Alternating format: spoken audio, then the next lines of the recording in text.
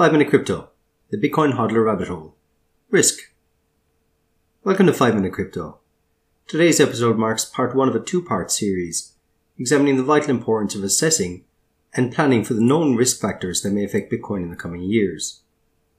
A simple caveat before we begin.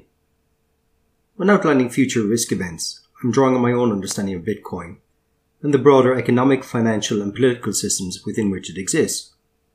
I've highlighted many of these in previous episodes. A justification for each perspective expressed lies beyond the scope of this particular installment.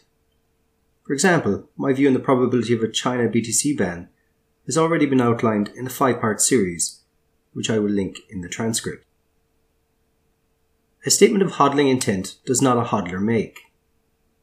Simply buying BTC and waiting for number go up is a recipe for dashed hopes and eventual capitulation. The journey to Bitcoin financial relevance is certain to be a rocky one.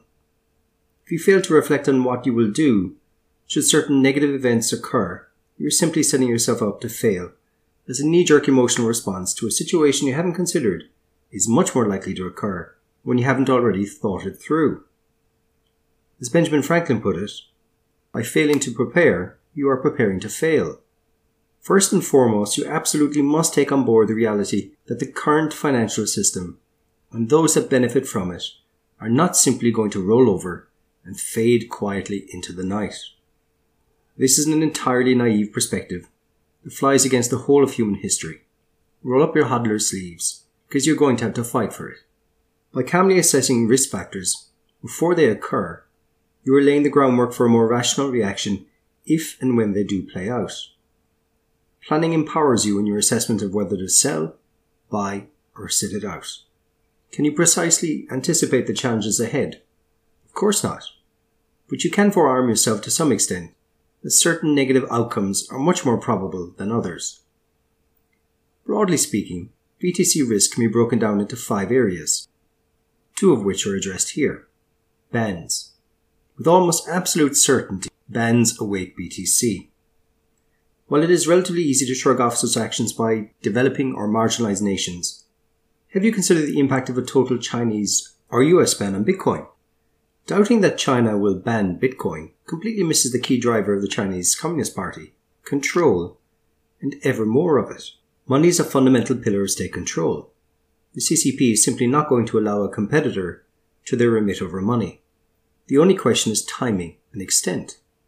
When and to what degree will they seek to ban BTC? Additionally, the CCP will likely target mining too. Any move will be coordinated and intended to have maximum effect. A sharp sell-off seems eminently likely in this scenario. BTC could plunge 50% or more and stay there for a prolonged period of time. The doomsayers would emerge in droves. Is this a scenario where you too would lose faith in BTC? Probably best to think on it now. In a similar but less predictable vein, the US might adopt a draconian approach. Do you really view Donald Trump and Secretary Mnuchin as crypto-friendly? The odds of a ban on BTC over the short to medium term are, in my opinion, roughly 50-50. Once again, the market will plunge in even the rumour of such an event. What would you do? Any US ban would likely be partial and temporary, but would you know that in the moment? Restrictions and taxes.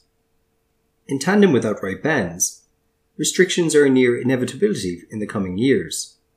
From punitive taxation to limitations in banking relationships, governments the world over are more likely to seek to harness BTC than simply embrace its quiet revolution.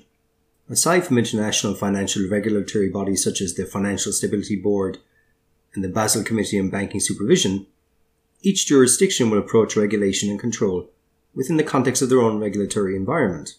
The Swedes, for example, already enjoy freedoms beyond that of most other nations, albeit with a high tax burden. In that context, tax, then, might be an area worth considering. In contrast, the UK has long demonstrated a mild antipathy towards Bitcoin, particularly the Bank of England.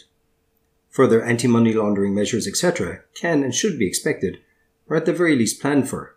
In the US, a host of regulatory bodies have the ability to restrict access to and the use of BTC. The SEC, FinCEN, and the CFTC are just 3 examples. Given the tendency to play political football with almost any issue, COVID-19 included, it would be incredibly naive to expect Bitcoin to escape such treatment.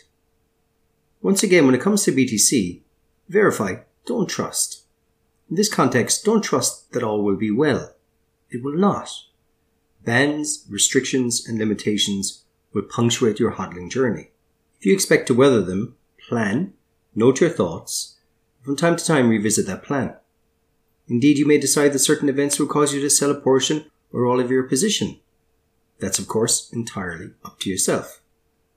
Next week, we'll turn our attention to other areas worthy of reflection: protocol issues, bearish momentum, general FUD, and the most pernicious of all, unrealistic expectations. Thanks for listening.